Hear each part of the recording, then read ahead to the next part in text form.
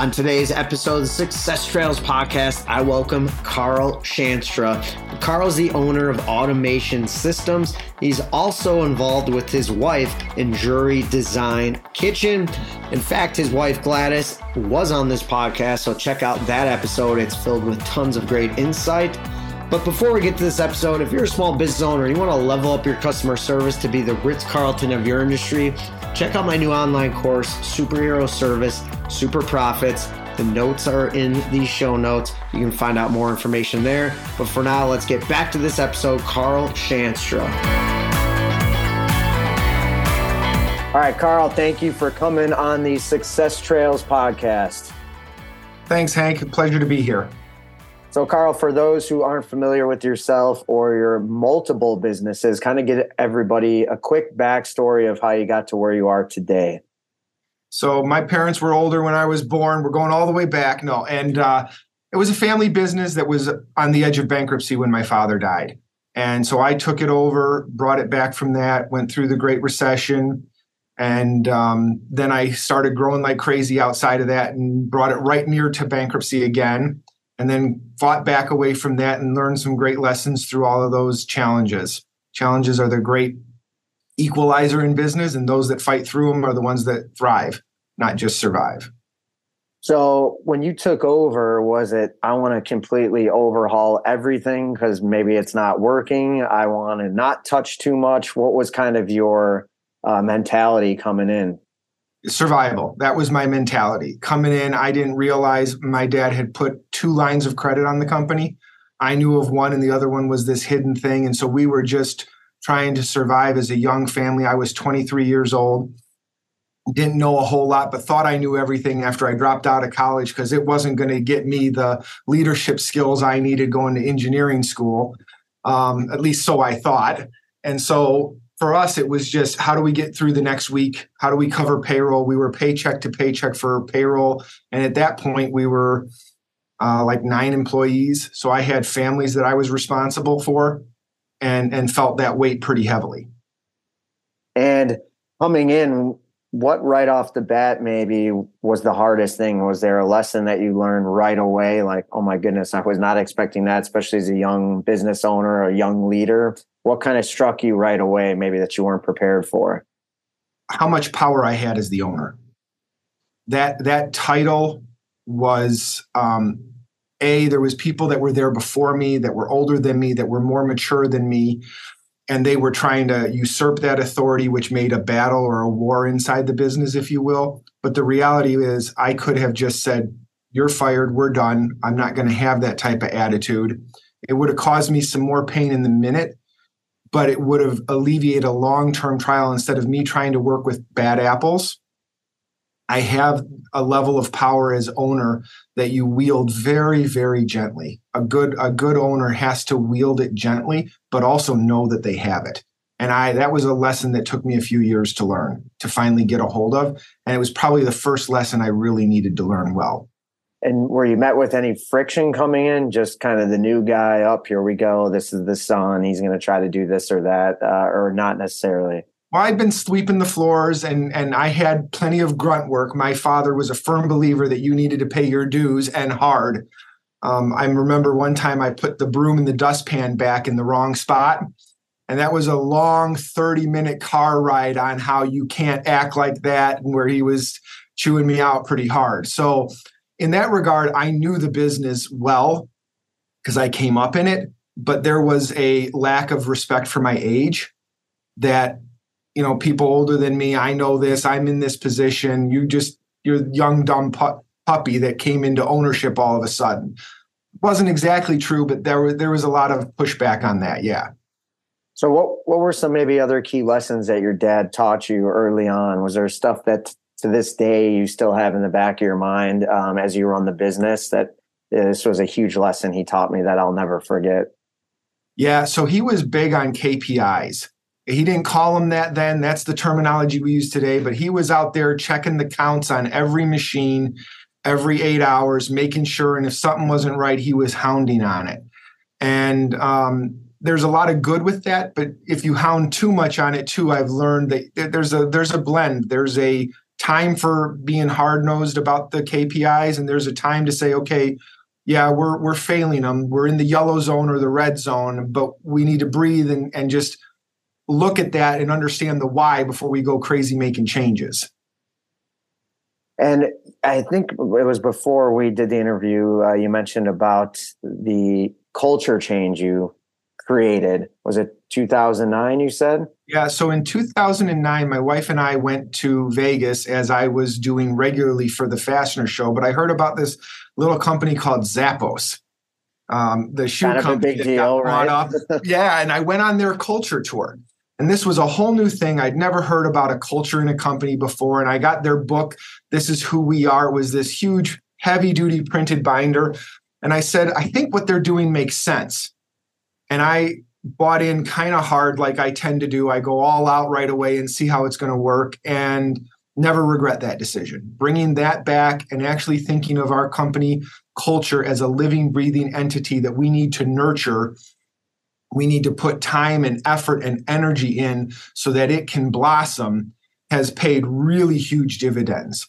When everybody else was short in the last few years of employees, we were never nearly as bad as everybody else. It was harder to hire and harder to find new talent to bring them in. But once they were with us, they didn't leave. And you got to remember, most of my pay scale's in that minimum wage bracket for this company. We're manufacturing, we're tight, we grind, the automotive industry grinds pricing down, very competitive.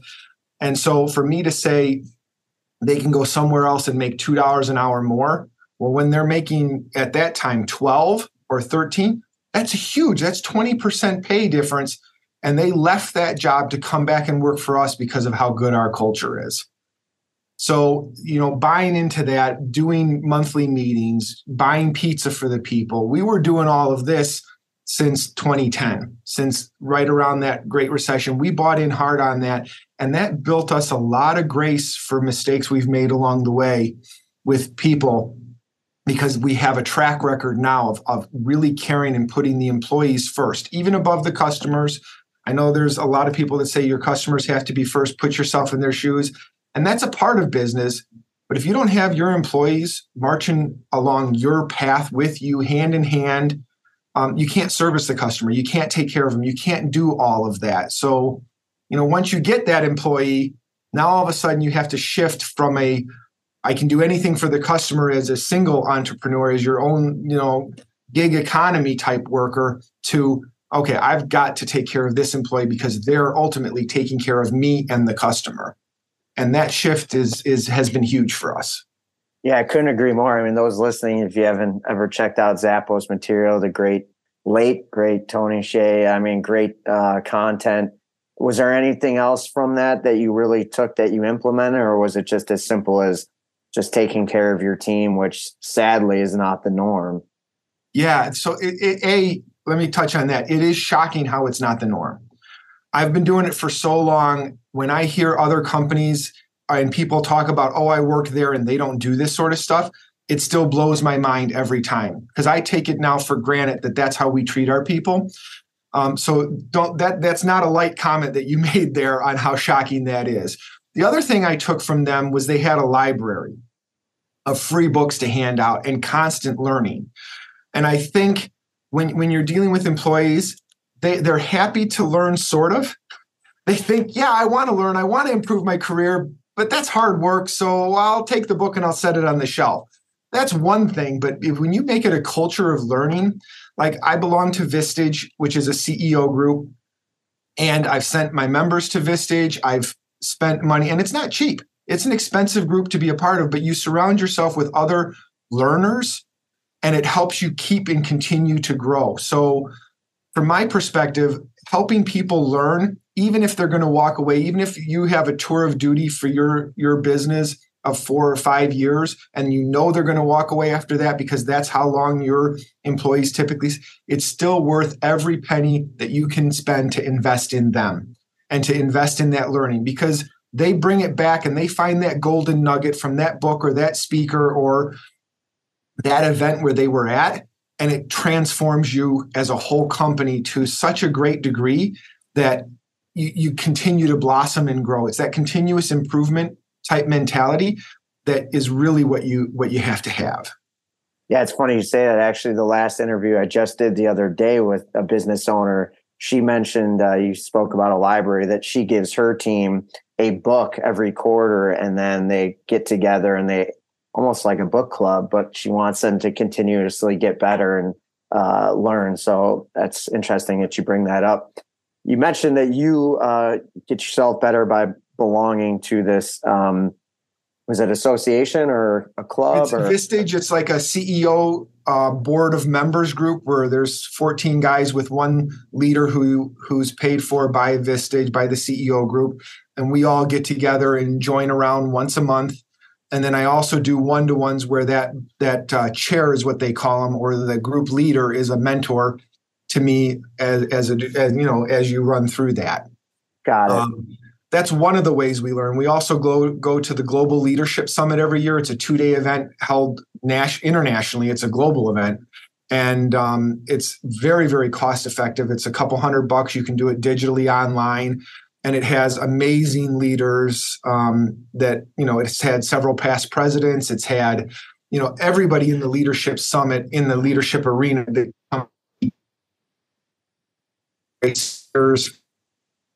Was there, and Facebook's Sheryl Sandberg. So there's just a lot of great ways out there that you can pull in this information, and you just need to search it out. Do you feel like it's important as a business owner to look to other industries for ideas, for insights, for best practices, or do you tend to kind of stick to your own kind of niche, if you will? So I kind of think if you go back to Gerber's book, The E-Myth, he talked about how you have technicians and you have managers and you have like entrepreneurs and the difference there. I think the technician side of it varies in business. Like each business has its own different technician roles. But once you hit management and entrepreneur, it's all the same. It slightly varies, but not enough to even warrant differentiating it. And kind of as you talk about, it's a good segue to the fact that you are involved in multiple businesses. So maybe expand a little bit on that. And is there commonalities that you've been able to take from one business into the other, or not so much? Yeah, so business to businesses, which is 2 of the 4 businesses I'm involved in, are there's a little bit of a difference to those than the business to consumer. Because business to business has more repeatability with the customer base, more intensive relationships that you have to build with the customer base, where business to consumer often feels a little more transactional. It shouldn't, but it often does, because you're dealing with the customer and then they go away and maybe they come back a year later or 2 or 5 or 6 months, depending on the product. So we have a pet mess cleaner, and that's very transactional. We were on Amazon. We're going to be back on Amazon, and it's a great product, but it's transactional. There's not that love for the customer, and it feels different. But business is business. You still have to market it. You still have to have your pitch down on what you're selling, whether it's a service or business. You still have to have your make sure you're making your margin. Profits to a company is like air to your body. If it's not there, you're not surviving. And you just got to have that sort of stuff. So, and management's management. It's dealing with people in a proper way and loving them and caring about them, even more than they actually care about you or care about themselves. So I know you're involved in one business with your wife, and then, the business that we're speaking at majority at the beginning here of this podcast was a family business. What's been harder for you? I know it's all family business, but kind of more the work with your wife or taking over your father's business? Taking over the family business was really challenging. There was a lot of weight behind it that you had to deal with, a lot of baggage. When you start fresh, there's no baggage. And I didn't start fresh without having any entrepreneurial experience, right? So I kind of was bred into this entrepreneurial role. And so I understand a lot of what it takes to get something moving and to keep pushing forward and to withstand the ups and downs I mean, there is no bigger roller coaster ride than business. The highs are so high and the lows are so low, and you're all over the place. You think the stock market goes up and down. Wait till you're a business owner. Holy cow, your emotions flow all over the place, and you've got to be able to handle that. And that's the same. That's been the same in startups and in doing acquisitions and running a stable company. I think it was freeing for me to go from having this legacy company that I took over or a legacy business I'm acquiring to starting my own and doing it exactly how I want to do it. And you're still going to make mistakes and you're still going to be wrong half the time. And you still got to learn how to pivot fast. The faster you can pivot, the more mistakes you get to make, the better success you get to get. And then working with your wife, you had mentioned that one, Hank. Yes. And I love my wife. We met at college and we got married at a very young age, 19 and 20, which I don't recommend to most people. I'm not hopeful that my children will marry that young. I'm not opposed to it for the right case. We are dedicated to each other first, and that kind of makes everything else work its way out. But you're living life as your business or business as your life. It doesn't separate. I think one of the biggest myths out there today is that you can have balance in your life. And I think over your entire life, sure, let's talk about balance. But life is seasonal. There is a season of all work, all, pay down a debt, all focus on this, and you give all your all to whatever that season is, and then you transition away from that season. And I that's how I look at life. I don't think you can ever achieve true balance in life. But again, I'm more a jack of all trades, master of none. So maybe if you're a master, you can master that, go to work, just do that, and then come home and just do the home life.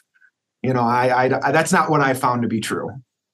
So kind of give everyone, a little bit review again, because I know we're kind of bouncing around in the different businesses. Just review real quick the businesses that you're involved in. All right. I'll kind of do it timeline. So 2003, when my dad died, I took over Automation Systems. That's the manufacturing that does service part enhancement for customer parts. And then my wife went off on her own and started her own design business in 2011. And she ran that. And then we did an acquisition to be Drury. And so that became a much bigger company a year and a half ago. But then after she was off on her own, now we're all on our own. There's no standard job to back us up. It's all eat what we kill. And then in 2019, we started the pet cleaning product because I wanted to get in on Amazon and I wanted to find a product, and everything in my manufacturing says I've got a great supply chain to do car cleaning products. And then we were researching all of this and we found pet cleaning products has a much better market share. So we switched and we created a new formula that eliminates scents, and it's a great product. And that was that Clean Carl's. And then I started in the middle of the Great Recession, a business with a partner, which makes feeder bowls, which feeds into my original business of Automation Systems because I needed a good supplier to keep me in equipment that was really good at a cost-effective price. So when you look at all these businesses, someone might be listening going, oh my goodness, how does he put his time into each business and give it the love and tenderness that they need? How do you do that? Someone listening who maybe wants to have multiple businesses, is a serial entrepreneur. How do you do it? So let me give you one of my favorite all-time quotes. You can't underestimate the unimportance of nearly everything. So to think I give each business the appropriate amount of time it needs, not even close. You're falling in love with failure. That's what you're doing, and you're okay with it. And when the time is right to strike, you strike on that one business and you push hard. And then you back off and you strike at another one, and you delegate, and you delegate, and you delegate. If somebody else can do it at 80% effective as I could, and they cost less than me, pass it off. Yeah, there'll be more mistakes. Yeah, there'll be more learning curves, but we're all human. It's who we are. We're not going to get past that. We can't expect or try to strive for that perfection. Get it there, push it out the door, and improve and work at it. Yeah, and I think it seems like a lot of small business owners have that struggle where they just don't want to let go, and they think if they do pass it off, someone has to be just like them, and nobody is you, right? I mean, you're the owner. They're not going to love it as much as you because they don't own the business. So I agree with you. Well, I'd hate if somebody was just like me and work with me.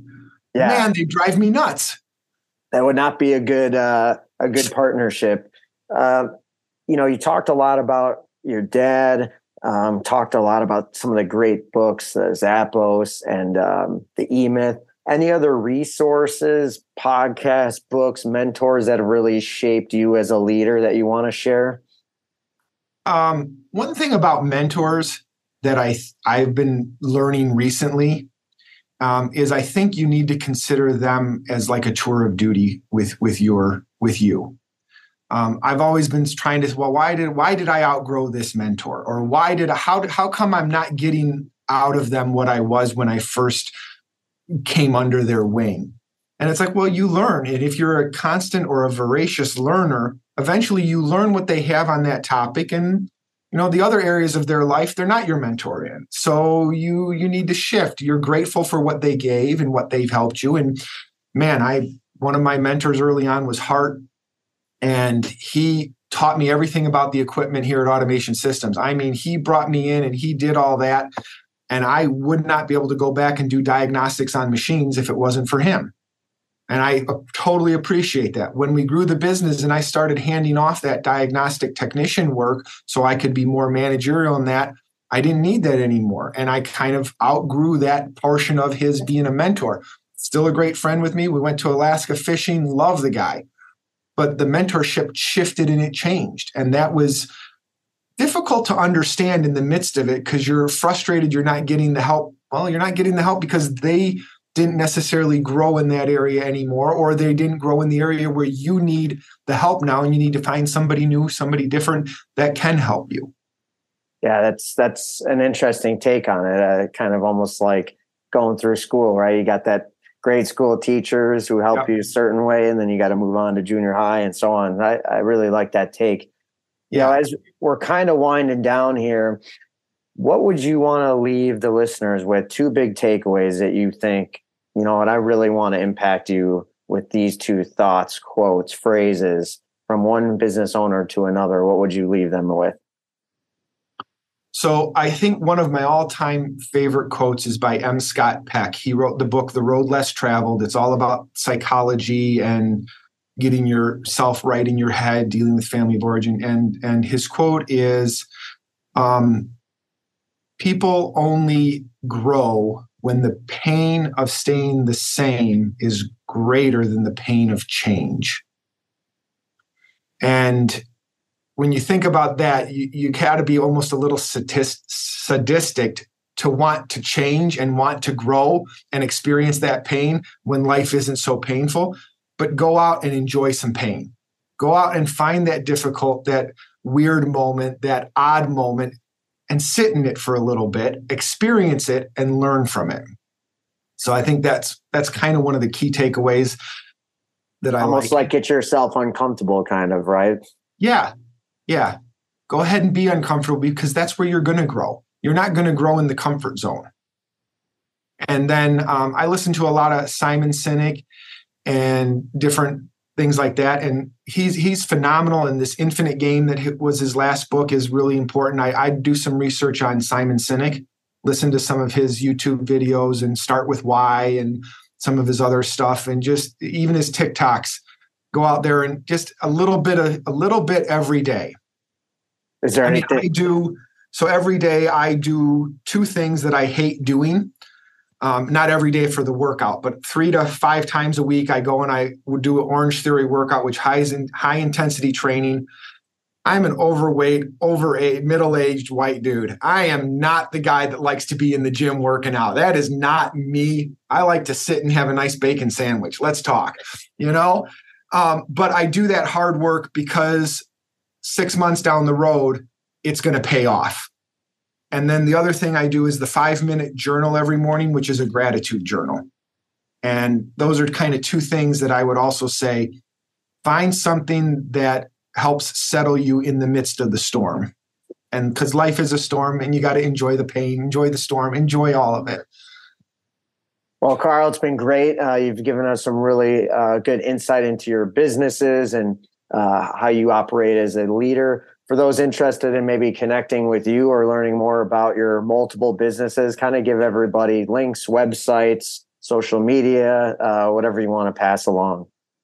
Sure. I'll go out on a limb and I'll say, here's my cell phone. It's 847-909. That's dangerous. Pardon? Dangerous, throwing it out there. I'm gonna live dangerously. I want to help people. And if they have the courage to ask, I'll be there. Let's talk. 847-909-3690. My email is Carl, CARL, at weassembleforyou.com, WEASSEMBLE, 4, the letter U.com. And you hit me up at either of those places. And I probably won't pick up the phone because there's so many spam callers, but you leave me a message, I will get back to you. Well, Carl, you are the first official person on this podcast to leave their phone number. So I applaud you for that. And those listening, the best way is to learn from others. So shoot them a message, if anything, just to say, hey, thanks for some of the nuggets you dropped on the podcast. But Carl, thanks again. Wishing you nothing but success with all the businesses. Thank you. Thanks, Hank. So thank you for listening to the Success Trails podcast. And please, please, please share this podcast with family, friends, coworkers, anybody that you think wants to excel in life, even if they're not a business owner. If they are a business owner or an entrepreneur or maybe want to be a business owner, then even more so. And also, if you could, please subscribe to the Success Trails podcast. Have a great day.